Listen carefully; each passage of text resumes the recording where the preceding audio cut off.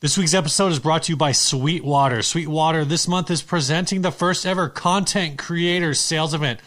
It's an event geared towards guys like Ryan and I, podcasters. Look at us. Bunch of content creators over here. Vloggers, bloggers, and other content creators. Vloggers, bloggers, and just regular old lumber loggers. Yeah. Sweetwater will have featured deals, value-packed bundles, and things to help people create digital content. Everything from mixing headphones to the Isotope Spire Studio, an assortment of broadcast microphones. Stuff like we have right here, the Rodecaster, which is freaking great. Yeah. Allows us to make phone calls. Ooh, phone calls. Yeah, fancy. if you listened last week, we made a phone call. We were playing songs and listening to them. It's a big step up for us versus recording with a field recorder like we used to do. Yep. It's cool. They have all the gear you need to start creating content on today's digital marketplace. I sound like a tool, but that's okay. This is a great deal.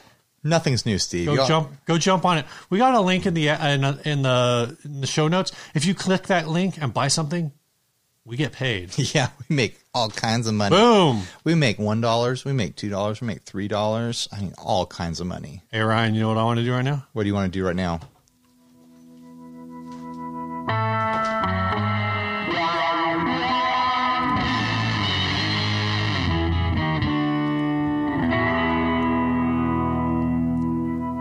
My name is Ryan. His name is Steve. You're listening or watching 60 Cycle Hum, the guitar buying, selling, trading, fixing, modding, breaking, reviewing, playing podcast. I was drinking one of these last episode. This is the Old Raz.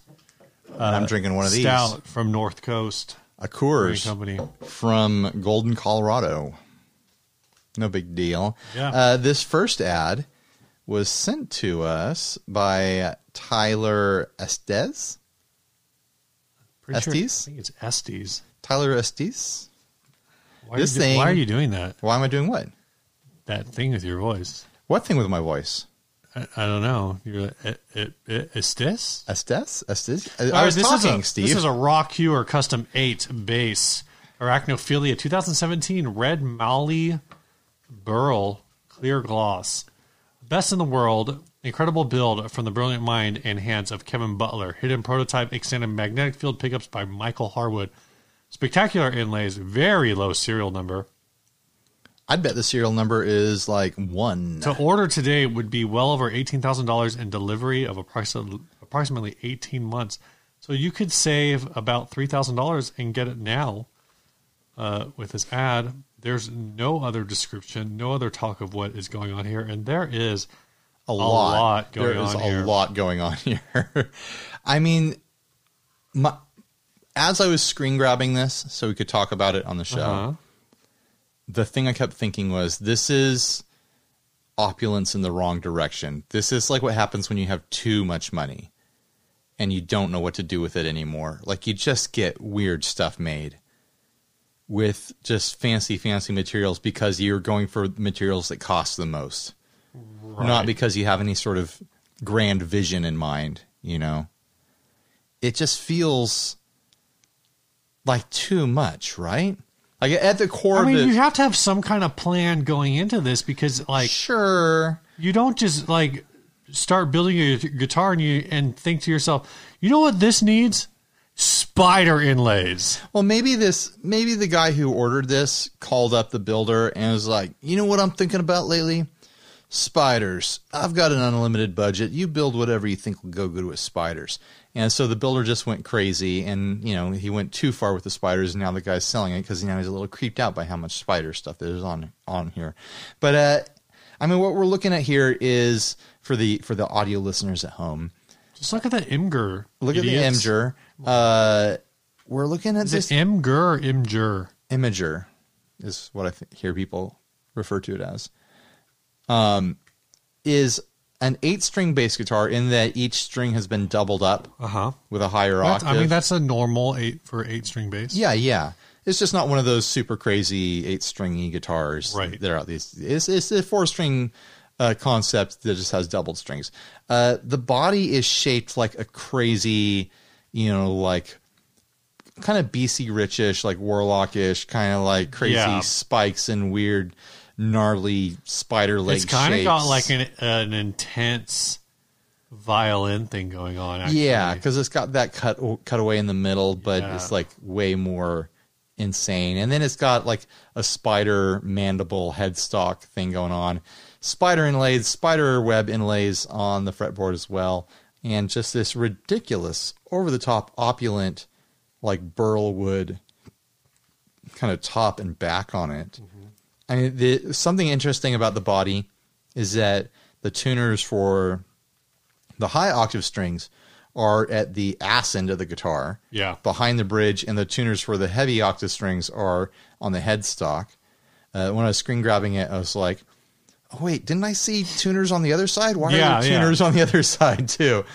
And when I saw the tuners on the butt end of it, I was like, oh, is this thing headstockless? I just kept, because I was so like distracted by everything else going on that I kept forgetting where the tuners were. All right. So this part right here where the strings go in next to the bridge, I feel like that's on the wrong theme guitar. You mean the little tailpiece there? Yeah. What do you think? What theme is that? Should be on a bat guitar. You know, there are some like bat elements going on here. Like I was going to say earlier, the body's more of like this like alien bat shape than a spider shape. Mm-hmm. You know, there's not a lot spidery going on about with the body. It's kind of some sort of alien winged creature. Yeah. Versus a spider. But I mean, if I saw a spider playing this bass, I'd be like, yeah, that's a good bass for a spider. Imagine if you had a bass that was people themed and it had like a person inlaid on the fretboard. Just be like, oh yeah, you know, like people are cool, right? Spiders probably look at this bass and like, that is nonsense. Why would you do that? I mean, even the output jack on this is some sort of custom piece of metal work. I just feel like it's too much. It's too opulent. There's too many details going on. There's like 4 different kinds of binding going on around the body as it wraps around the edge. All this mixed in like burly wood and, you know, the classic, you know, 15 different kinds of wood skunk stripe going down the back of the neck through the body with, you know, purple heart and flamed maple and, you know, 3 other kinds of woods in there. I almost feel like the spider inlay on the fretboard is the most like conservative part of this guitar design. Like that, oh, that's just an inlay. You could put that on any guitar. Right. But the rest of it is just kind of bananas. It also just kind of feels like the spider inlay is like if you put that, the only really I guess like there's webs at the top and bottom. And you know, yeah, if someone showed me this guitar and didn't show me the inlays and they said guess the animal, I would go straight to bat. I wouldn't go to spider. Right. I think, you know, the one thing with the inlays I just noticed, and it's hard to tell, and I wish the description itself, you know, aside from the extended magnetic field pickups, it doesn't really tell you a lot about it. Yeah. I mean, the bass doesn't have traditional pickups in it. It appears to have no pickups, which makes me think the pickups are hidden inside of the body, or it is a piezo sort of concept.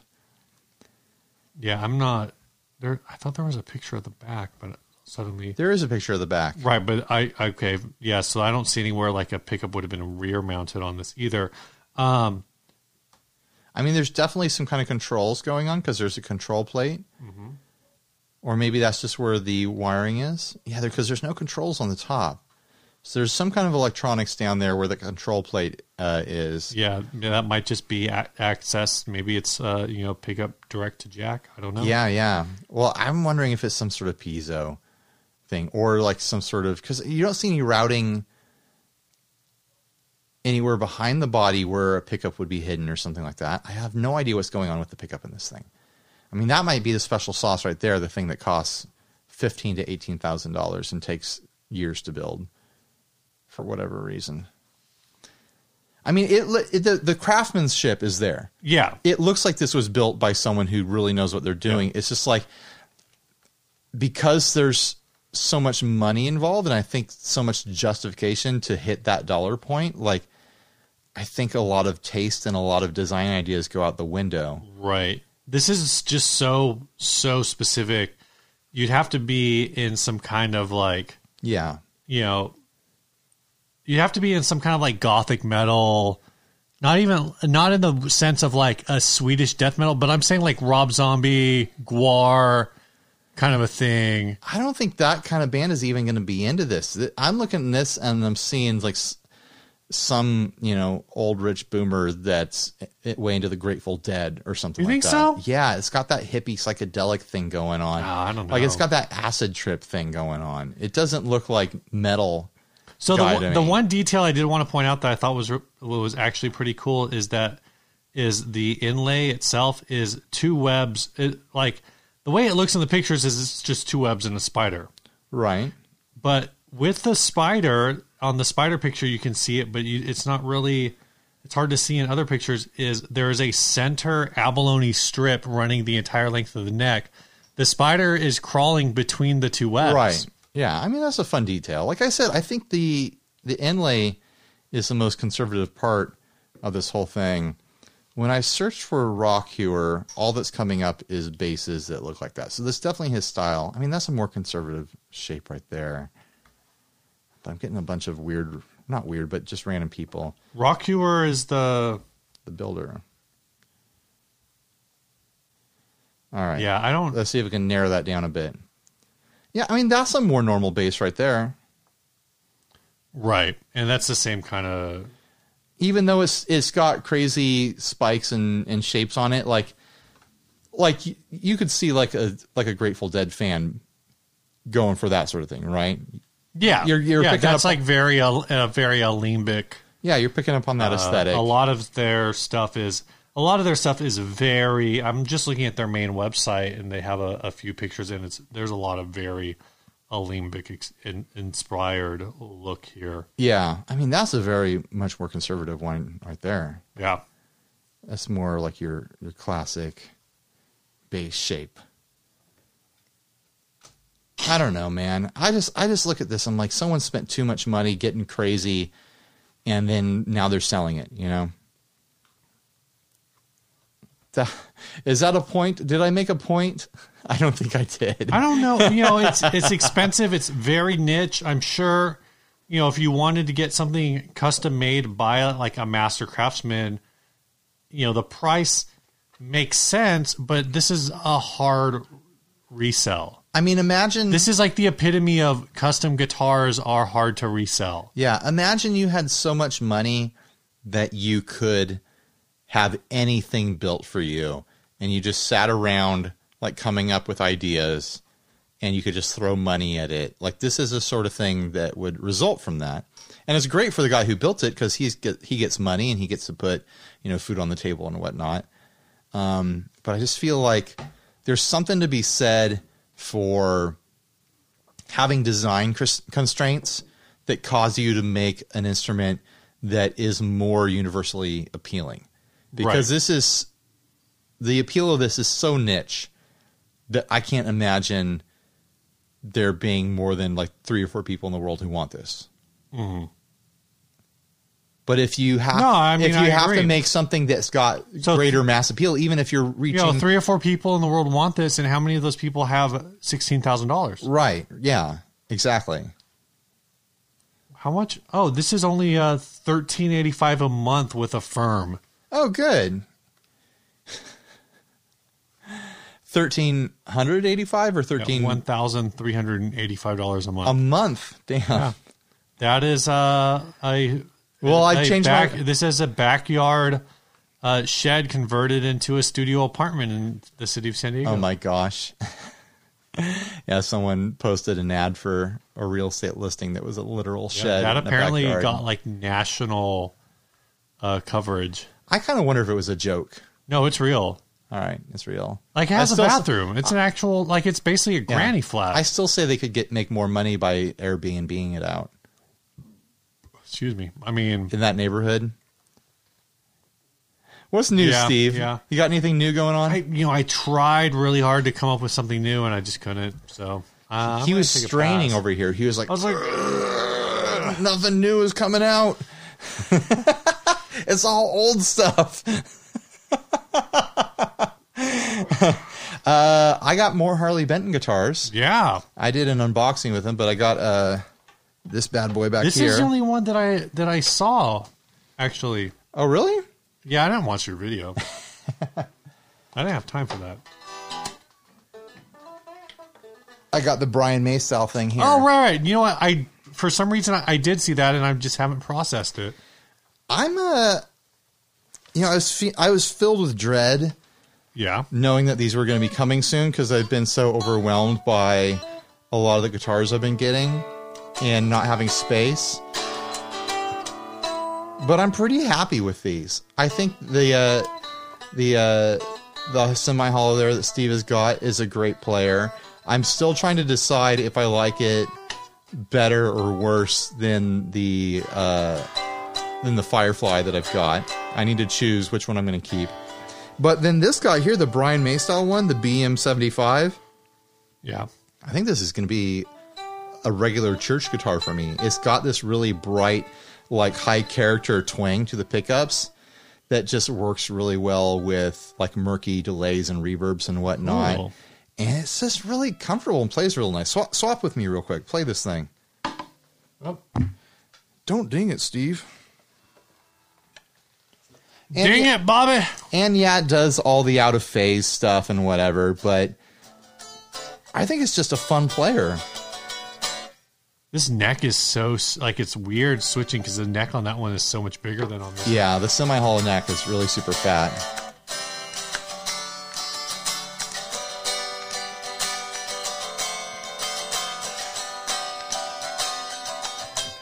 Some good playing from Steve over here. I'm holding it in a really weird position. I feel like if you plugged that guitar in, you would probably like the way it sounds.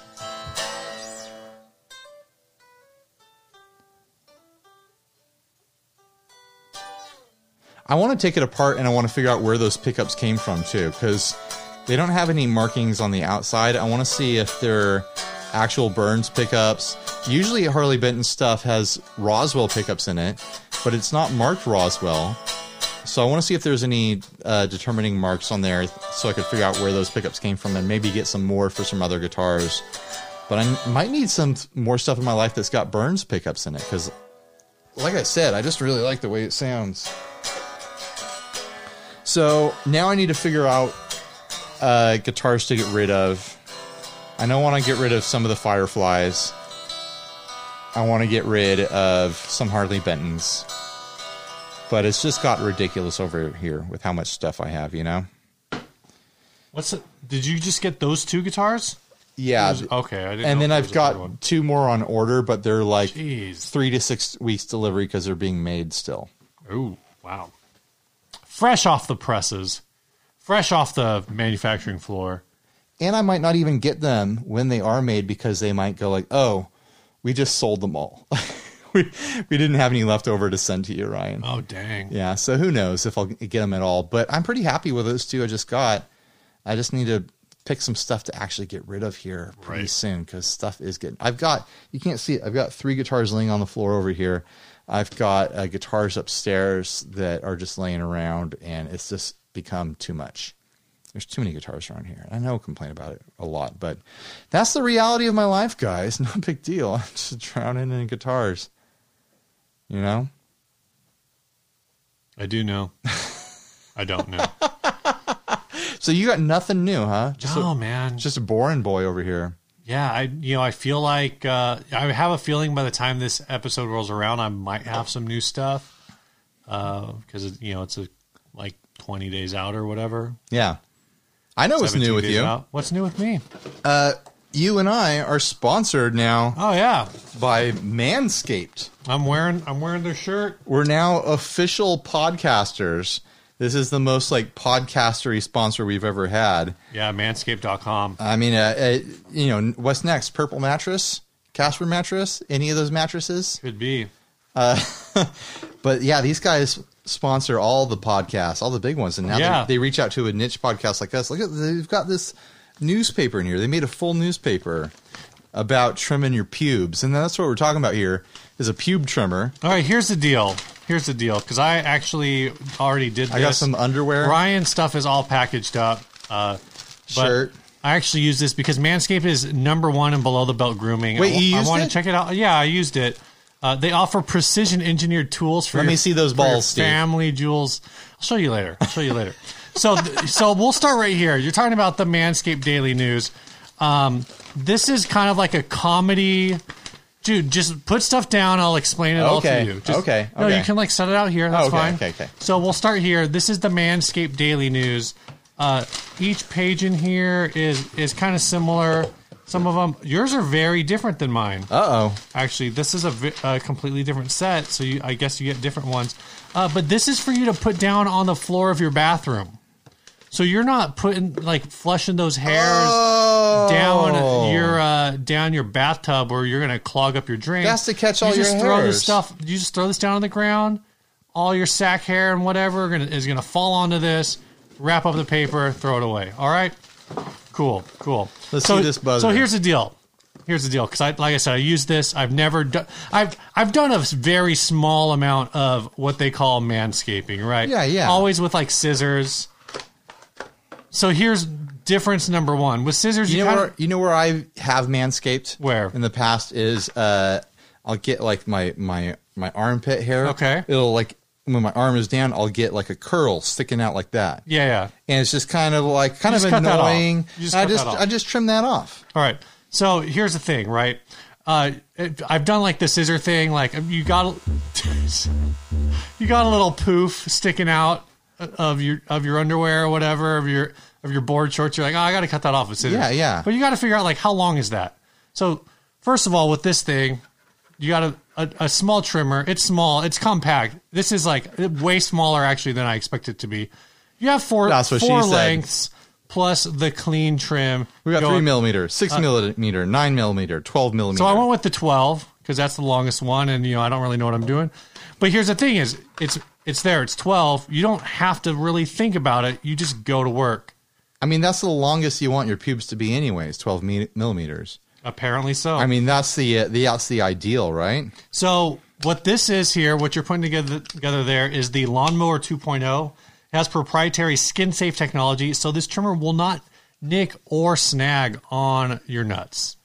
That's actually really important. That's important, because what if this thing, you accidentally cut your nuts? You're using scissors. You grab your nuts by the base, you're using scissors, you trim your whole nutsack off. Well, that could happen. It could. That could happen. Probably not, but it's definitely a lot easier to clip yourself. And all also, the scissors I own are super sharp. You could definitely cut your nutsack off with them. Okay. This will not cut your nutsack off. Look at this. I'm touching it with my hand. It's not cutting my hand. I could probably touch my eyeball with this and it wouldn't cut my eyeball. All right, so there's a bunch of other stuff, right? I've been using this. I've used 3/4 of the products in here. Actually, 80%. Man, you've been flying through this stuff. If you count this stuff, I used 80%. So this is the crop cleanser. This is a hair and body wash. So it's just got like a nice kind of like piney, like woody smell to it. Like we're spending a lot of time on this sponsor. They're getting their money's worth out of us. This stuff actually is the stuff I was most excited about, I will have to say, which is the Crop Preserver, which is an anti-chafing ball deodorant, and the Crop Reviver, which this is the one product I haven't used yet, but this is a spray also for your junk. Steve, on a scale of 3 to 12 millimeters, how excited were you? Which direction is which? I think you know. So here's the thing, right? At our first NAMM, we were recommended Body Glide. I recommended Body Glide. You recommended it? I thought it was recommended to you. No, I was the one with the Body Glide. So Body Glide. It USB charges. You can plug it into your computer. So you can keep this right next to your computer so everyone at work can know that your pubes are nice and trim. Well, so anywhere you go, you have this compact trimmer. You're already carrying a USB charger block because you got to charge your phone. So now it's one right here. Thing. There you go. I could plug this into the Rodecaster here and charge it up. I don't think that's how the Rodecaster works. All right, here's the thing. This stuff right here, Crop Preserver, use this with your Body Glide at NAMM. Your balls are going to stay fresh all day long. Fresh balls, finally. All day freaking long. I'm tired of these stale balls. This is these are for a super sweaty dude like you.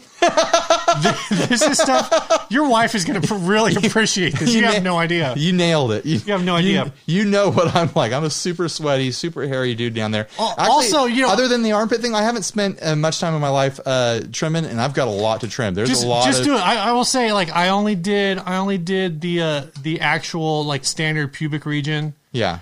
Today was I felt like a whole new man all day. You know, I was hanging out with Gabor and Rick at 42 Gear Street. They're two Australian boys, and they said to me, like, you've got the bush down there.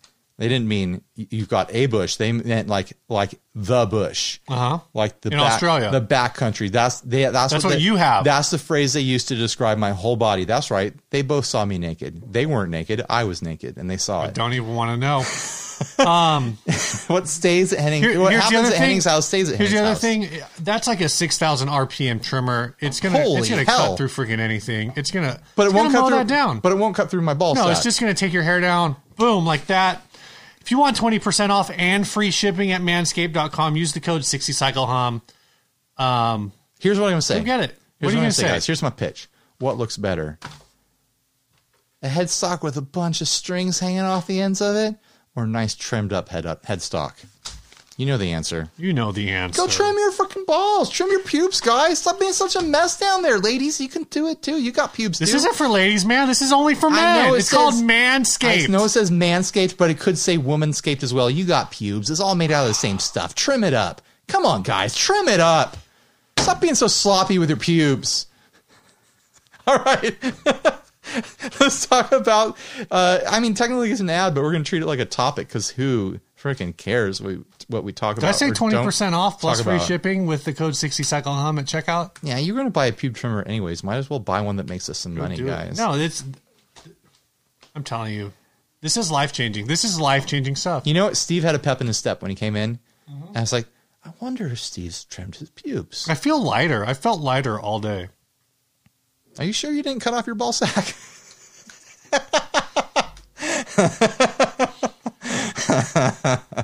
All right, this was sent in as an ad, but like Ryan said, it's a topic. This was from Andrew Renard. This is a fish-signed autographed full-size guitar. This is a bunch of other autographed full-size guitars. Let me tell the story. I was looking at this ad. I was like, oh, okay, yeah, this Fish signed another friggin' guitar, and these people are going to try it. It's like a Carnival prize guitar, and now they're trying to flip it for $900 or whatever. Boring. And then I looked down underneath the ad, and it says, see similar items. All kinds of Carnival guitars signed by all kinds of bands, similar prices. The U2 one, $2,000, if you can see that there. Bob Dylan, only $999.99. Sorry, Bob Dylan, YouTube is worth more than you. And then so I click on see similar items, and all of them are from the same seller, from this Backstage items on Etsy, soon to be Reverb. They've got 118 items, all pretty much exactly like this. Budget Carnival prize guitars. They've got albums. They've got straps, photos and stuff like that. All have been signed and selling at ridiculous rates. Like, this is like a cottage industry this seller has here. Mm-hmm. And I'm wondering, like, do they work at like the Del Mar Fair or something like that? Like the county fair circuit where these bands are coming through, and they're just like, oh, hey, if you guys could all sign this guitar here in the green room, it would help out a lot. And then they just take it home and try to sell it. Is that the grift here? Like, do you think these bands are aware of where these guitars are ending up? Okay, let's see. What does this actually say in the details? 100% authentic, full size, mint condition, did a COA, as well as pictures of Trey. So this is the Fish one, Trey, and some of the other members of the band signing autographs outside their hotel. So basically, it sounds like this is a guy who just, I don't know, stalks the hotel where these bands stay or something. He's got I don't know. Yeah, maybe he stalks the hotel. But this is definitely like a full-time gig for him. You get 118 items going. That's like half of your work year right there. Do you think these are all things that like he got signed, like he gets things signed on a regular basis? Oh, the fish one is vintage from before 2000. So maybe this is just his collection over the year. Maybe this hobby, and now he's trying to sell them. Maybe this was an estate, some kind of estate sale. This person has only been on Etsy since 2019. So this 118 items have all been listed in the last 10 months. Well, maybe they were trying to sell them on eBay before, and then they just discovered Etsy or something. Could be. All right, looking at this, all these different items, what would you actually? Is there anything in here that you're like, no, I want to? Like, I'm not saying you would pay for it. Is there even anything in here that you were like, no, I don't want any of it. You don't want any of it. No, none of it. No, none. Nada. What, do you see something that I'd want? Why is the AC/DC signed autograph 8x10? One of them is $400 and the other one is $250. Does one of them have more signatures? I guess one of them has five. Yeah, maybe it's the other one only has 2. Also, in the more expensive one, Angus is wearing the hat, and the other one he's not wearing the hat. The hat makes a big difference. Does it ever so this bothers me. Okay, what is it? So the picture of the fish guitar, and you can't tell this for sure for all of the other ones, but I'm expecting that this is the case. These are all like $15 carnival guitars. That's what I'm saying. That's why I think this comes from like the county fair circuit of concerts. And it's totally like the bands that would play county fairs and whatever. Maybe this was someone who was at like some radio station that closed down, and they're like, "What do you want to do with all these guitars?" And they're like, "I don't know, man. Like, maybe it is a radio station. Y'all are out of business, and we don't care. Go home." They raided the prize locker of the radio station. Yeah, there's something about it just seems dumb to me. Like, is there I feel like if there was a huge market for this sort of thing, then this guy wouldn't have 120 things to sell right now. Yeah. Because they would sell all the time. Maybe he just listed them all right now. Maybe he had 200. We don't know. He started out with 1,000, and this is all that's left. But the prices are so high too. Yeah, some of these prices I don't understand. Maybe $200 for an Eddie Vedder signed photograph. Yeah. That actually, so the signed photograph, I would say like a Eddie Vedder signed photograph is maybe like $50. A guitar strap signed by James Hetfield, $250. Well, I mean, his career is over, right? Yeah, he's going into rehab. Metallica's donezo. Yeah, they're gone. Bob Dylan signed a pick guard with no hardware. Just a pick guard is $1,000. Well, Bob Dylan probably charged like $800 to do that because he's a capitalist. Some of these are like almost kind of insulting when an entire Foo Fighters signed guitar is less than a Bob Dylan signed pick guard. Imagine you're the Foo Fighters and you pull this up and like, okay, let's see what they're selling the guitar for.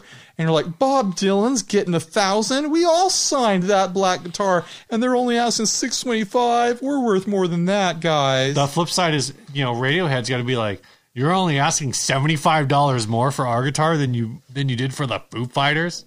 Only they do it in a British accent. Foo Fighters are known more as a guitar. Actually, if it was Tom York, it'd just be like...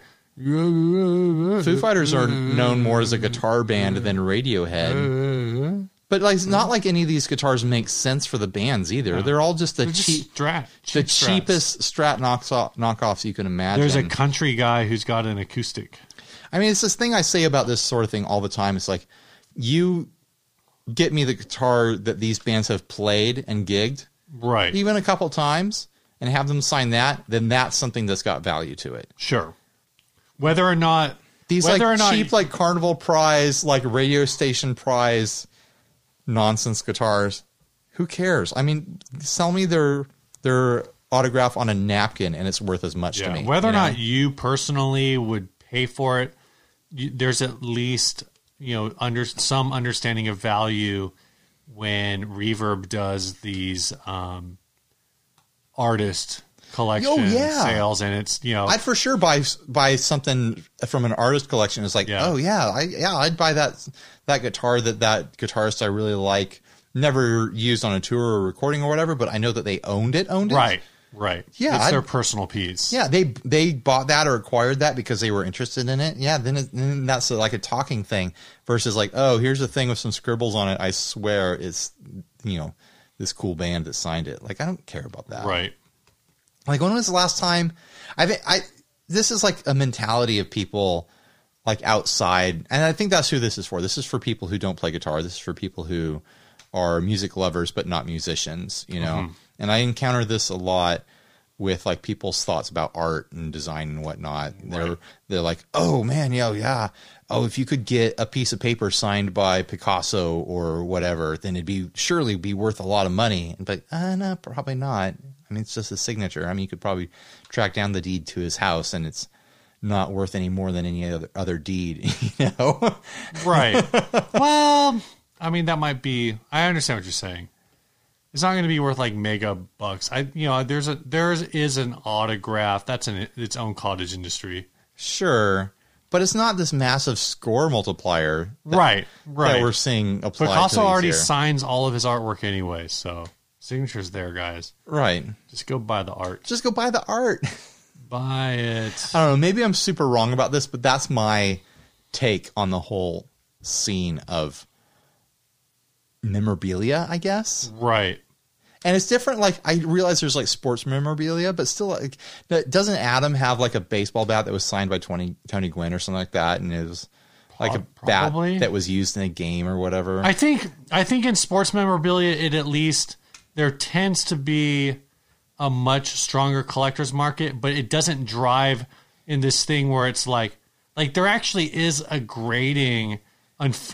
Unfortunately or unfortunately, because when you're a kid, you just go to like your local Big Five or whatever and grab whatever baseball off the shelf, not realizing that like, and again, this sounds dumb, but it's like people will go and they'll spend like buy a $10 or $15 or whatever they are now, like official Rawlings Major League Baseball, and go get it signed, and it's actually worth significantly more, that ball signed, than like a Rawlings Little League Baseball. Okay. Just because it's the Major League. But that's the same thing here. Like if these were good guitars. No, but I'm saying that is like a significant. I mean, maybe you could think about it from like a score multiplier. Like that's an actual score multiplier.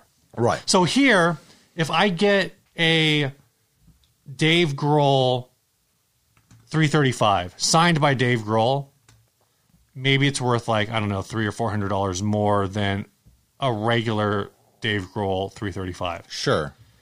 What I'm saying, and then but I'm saying like any guitar signed by Dave Grohl is going to be worth maybe $300 or $400 more than just that's the not cost. Signed. That's the cost. That's the cost of the signature. Whereas with a baseball, I'm saying like an official baseball that is like cost $10 more than a cheap baseball is going to be worth like double. So like that cheap baseball might be worth $25. But that official baseball would be worth like $50. There's a scaling there. So it's actually functions more as a multiplier. Okay. But I think to that there is, going back, there's an object collectability, and all of those base objects are cheaper in sports memorabilia. I would say like maybe the closer equivalent with music would be like getting a bat signed or getting a ball. A bat would be like a more expensive version of a ball. But they're all just objects. I think really you would compare like a ball versus a bat to maybe getting like a CD signed versus LP. Okay. Here's my question. Even those are seen as like personal objects of the band because the band produced that item. Right. There's an official affiliation there. This is just some random jank guitar. Yeah. That you could win by throwing enough basketballs through a hoop. And those basketballs aren't even signed by Kobe Bryant. Here's my question. What's the difference between baseball and, like, say, baritone ball or tenor ball? Baseball is a lot lower. Tenor ball is like, it's a very high ball. That's a high ball. Very high ball. So if someone throws a ball really high, you're like, that's a tenor ball. Tenor. Yeah. Tenor. That's a tenor. Yeah. And right in the middle there, you got your, like, soprano ball. Or is that higher than tenor? A soprano ball is higher. It's way higher than tenor. That's a high ball. Yeah. You're going to think about that in the future. You're going to call that out in the middle of watching a sports game with your friends at a sports game party and like, oh, there's a soprano ball. I'm going to have to try that one out. Yeah, try it on for size, guys. Man, that was a real tenor there. Let us know how that works at your guys' sports parties, guys. Let me know how it goes. If anyone goes and watches, the World Series is coming up. So if you're watching the World Series and somebody throws one, up and in, be like, oh, that was a real tenor at the head. Jeez. Yikes. Oh, man, that was a low one. What is this? Contra baseball? Yeah. There's a good joke for you. Huh? Hashtag Contra baseball? What is that, like a ground ball? It's so low? So it bounced. It bounced. Next ad? Yeah, this ad was sent by Caleb Wong. It was in L.A. It says, selling my Gibson SG that was once my pride and joy, but after years of not fixing the headstock properly, I've decided to part ways with it. It cost me over $1,400 when I bought it. Letting it go for $200 with some love. I'm sure it can sound amazing again. Thanks for looking.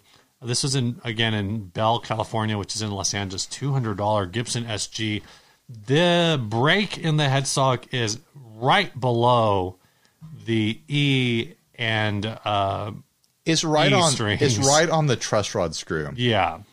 So it's higher than a normal Gibson break. Like, how did this even happen? I've never seen one that high, I don't think. Yeah, it's in an interesting position. Depending, it's hard to tell because you only have a picture of the front, not a picture of the back. So it's probably angled. Yeah, and I have a feeling the brake makes okay sense once you see it that way. Once you see that it's probably coming in at a 45-degree angle. But it usually does brake right there, closer to the truss. Closer to the screw, close to the nut.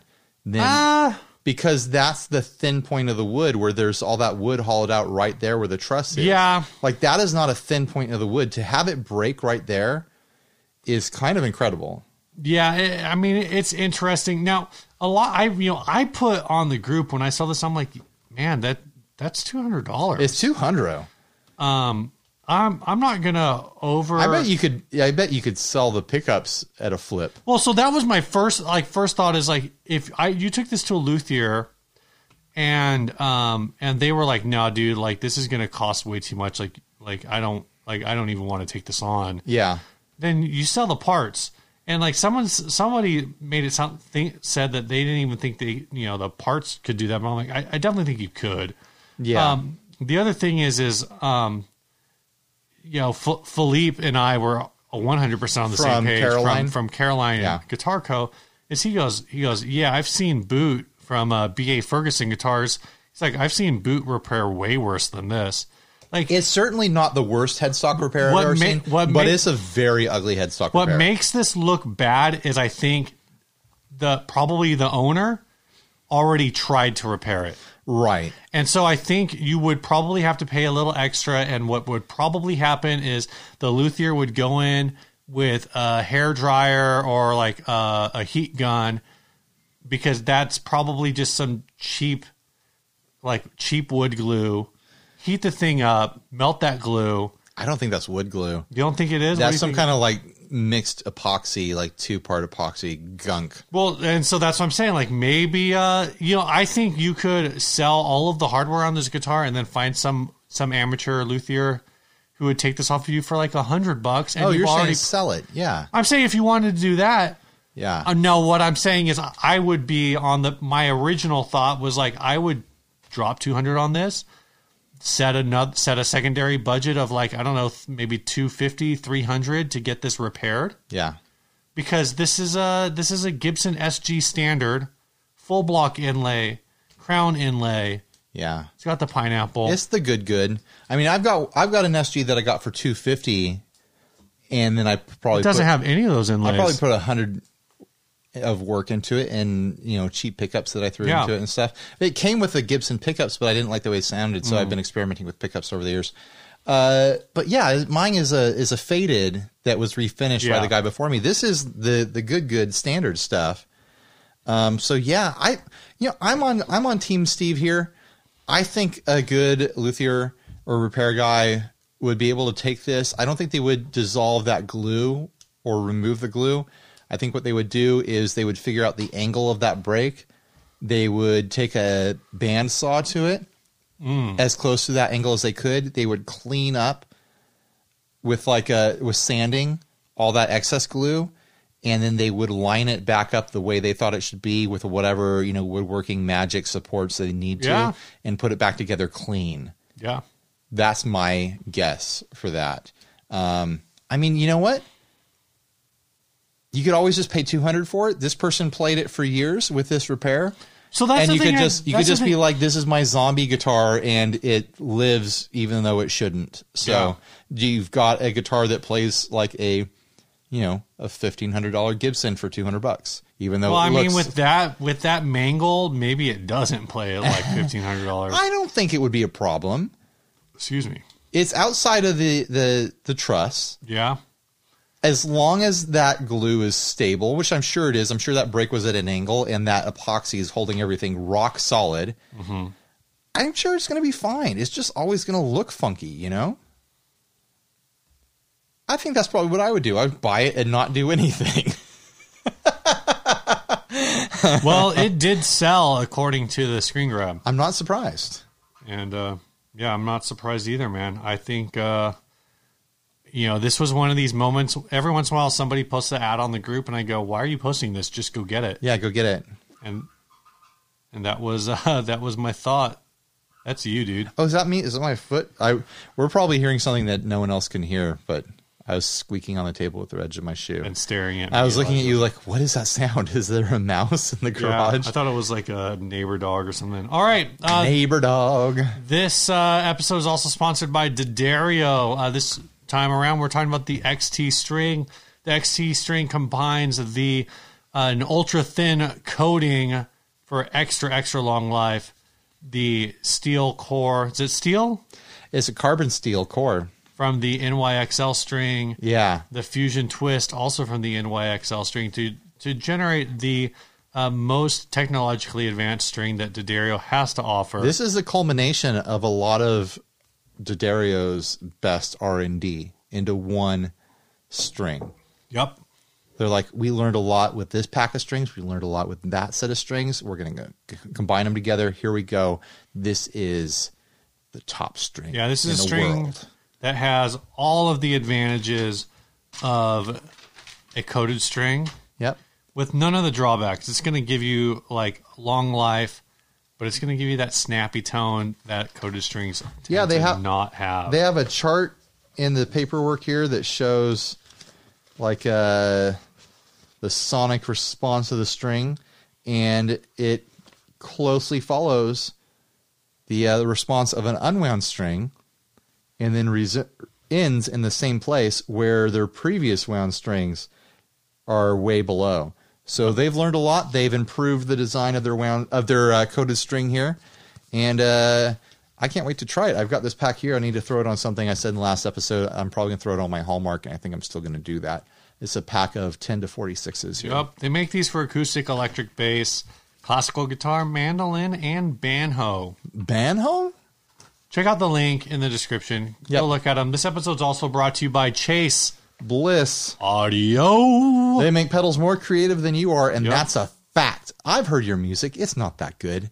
But it'd be better if you had a Chase Bliss pedal. And you know what? I know you're saying, I've got other creative stuff I do. I know. I've seen your etchings. They're mediocre at best. So yeah, Chase Bliss pedals. They're more creative than you are.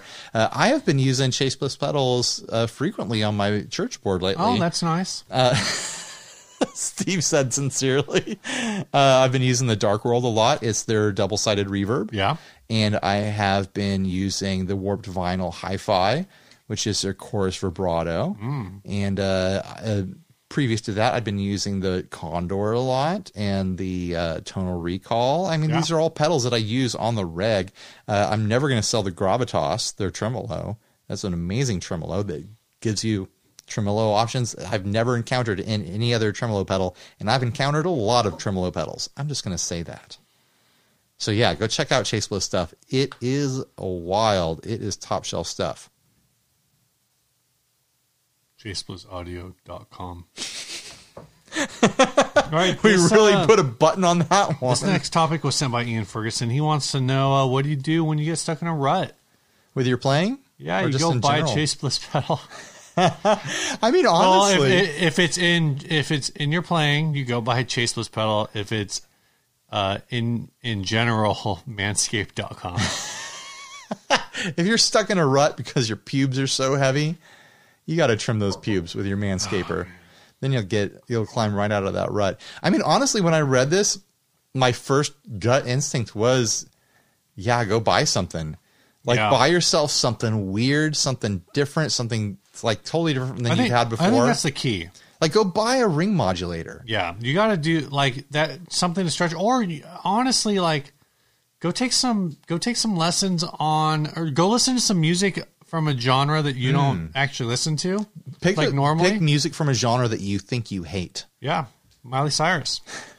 The genre of Miley Cyrus. I mean, Lady Gaga. Things I keep around to knock myself out of ruts: baritone guitar, ukulele, things like that. Get yourself a banjo, a mandolin. Like, get yourself some instruments that aren't your native instruments. And, keep those around to play around with for a while. Even if you get like a super short scale guitar, get like a Duosonic or something like that. It'll take you out of like your playing rut, the feeling that you've been stuck in, just playing the same Les Paul over and over and over and over again. And you're just so used to what it feels like that you just play the same stuff over and over again. Get something totally different. Like, even if you're not going to get it for yourself, go to a store and sit down with like a Dobro or something, Get a bottle of Kirkland Scotch.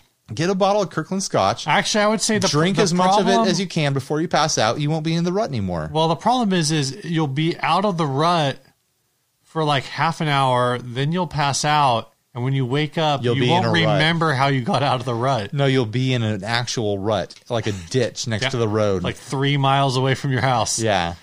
Without your pants. So maybe don't do that. But it's okay because you're perfectly manscaped. So there's nothing to be embarrassed of. I think they're going to drop us. That's probably going to happen anyways. Oh, man. I mean, as far as like free stuff goes and not buying stuff, like what Steve said, listen to some music.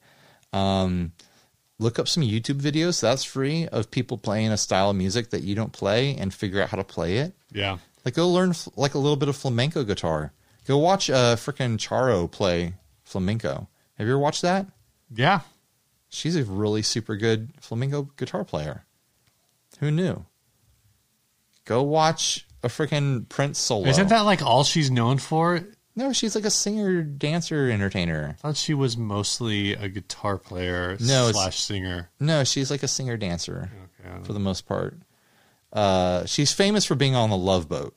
Right. I didn't watch the Love Boat.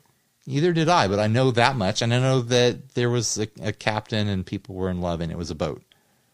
And then I know Charo was there. True facts. Yeah, these are true facts, guys. Indisputable. Sit down, watch a movie, have a guitar on your lap, try to play the soundtrack. Play along to the soundtrack. Make your own soundtrack. Make your own soundtrack. Make your own music.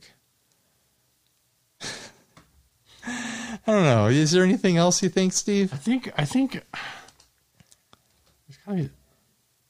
Here's how you get out of a rut. I've been holding back. I didn't want to reveal I didn't want to reveal my secret. What's your secret? Here's the secret to getting out of a musical rut, any creative rut, really. You're sitting there. You're so frustrated. You keep doing the same thing over and over again. Take a bunch of hot sauce, rub it in your eyes.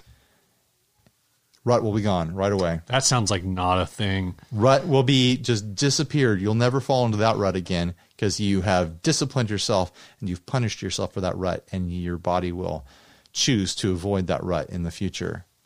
Your subconscious will say, not that rut.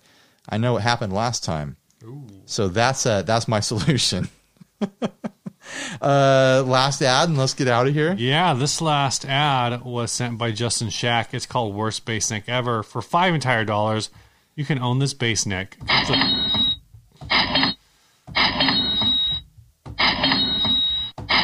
Is I think that was $5. Was that worth it? Nope. All right. For $5 entire dollars, you can own this base neck. Comes with 2 extra holes in the fretboard, a truss rod that I can't figure out, and about 8 extra mounting holes. Use it as a baseball bat. Carve it into a vampire stake. Practice refretting on it, or maybe just use it. Who cares? It's $5. It's this or a Subway footlong. The choice is yours. I think I'd choose the footlong. I could not. So we only have the one picture of this. I could not see where the extra holes in the fretboard are. But I don't know, man. $5. I might be chasing this down. You think $5 you're going to chase down this neck that this guy hates? He says it's the worst bass neck ever. If that was true, that it was for sure the worst bass neck ever. Where does he say? No, the ad. Oh, the ad. Yeah, the title is what is the bottom value of bass necks? This is like a reverse psychology thing, but this is almost like on that level where it's like somebody says it's horrible, and you're just like, I got to see how bad. That's like, not just I got to see how bad it is. I'm like, no, it's user error. It's not. The bass neck doesn't suck. It's got a bunch of extra holes in it, dude. He can't figure out the truss rod. That means it's probably just free spinning, and nothing happens when he spins it. He knows what a truss rod is, and he can't figure it out. That means there's something wrong with the truss rod. That's my call on it. I think it's. I would take the footlong sub. For $5, roast beef. I get a roast beef. I am buying a bottle of some kind of IPA because IPA is usually the cheapest beer. Is it? Yeah. I wonder what that is. I don't know. Like for it's probably just the grain bill for a dark beer. For bombers, typically IPAs are like the cheapest bomber.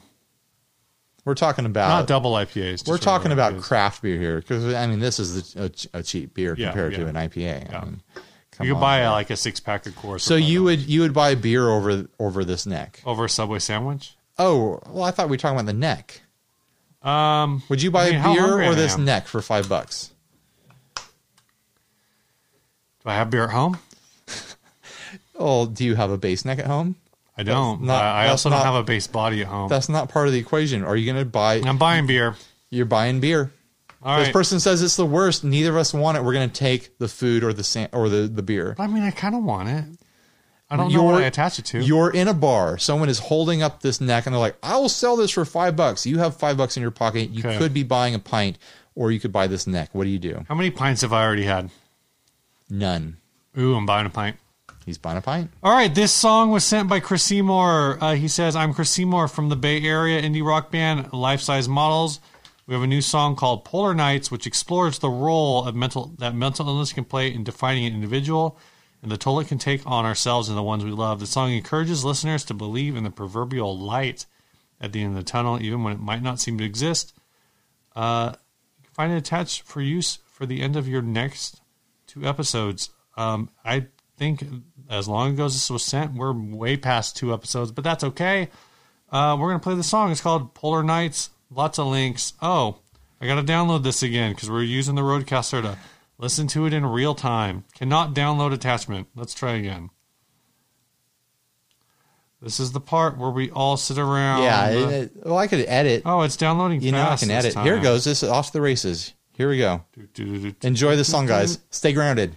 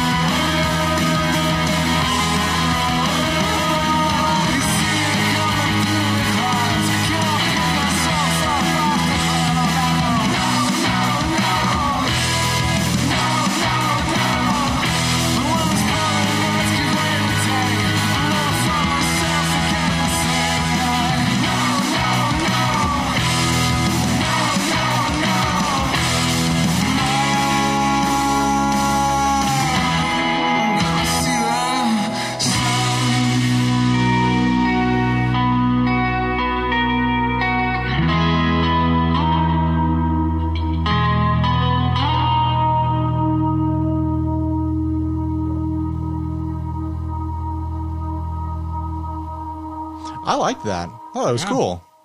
Cool song, guys. Good job.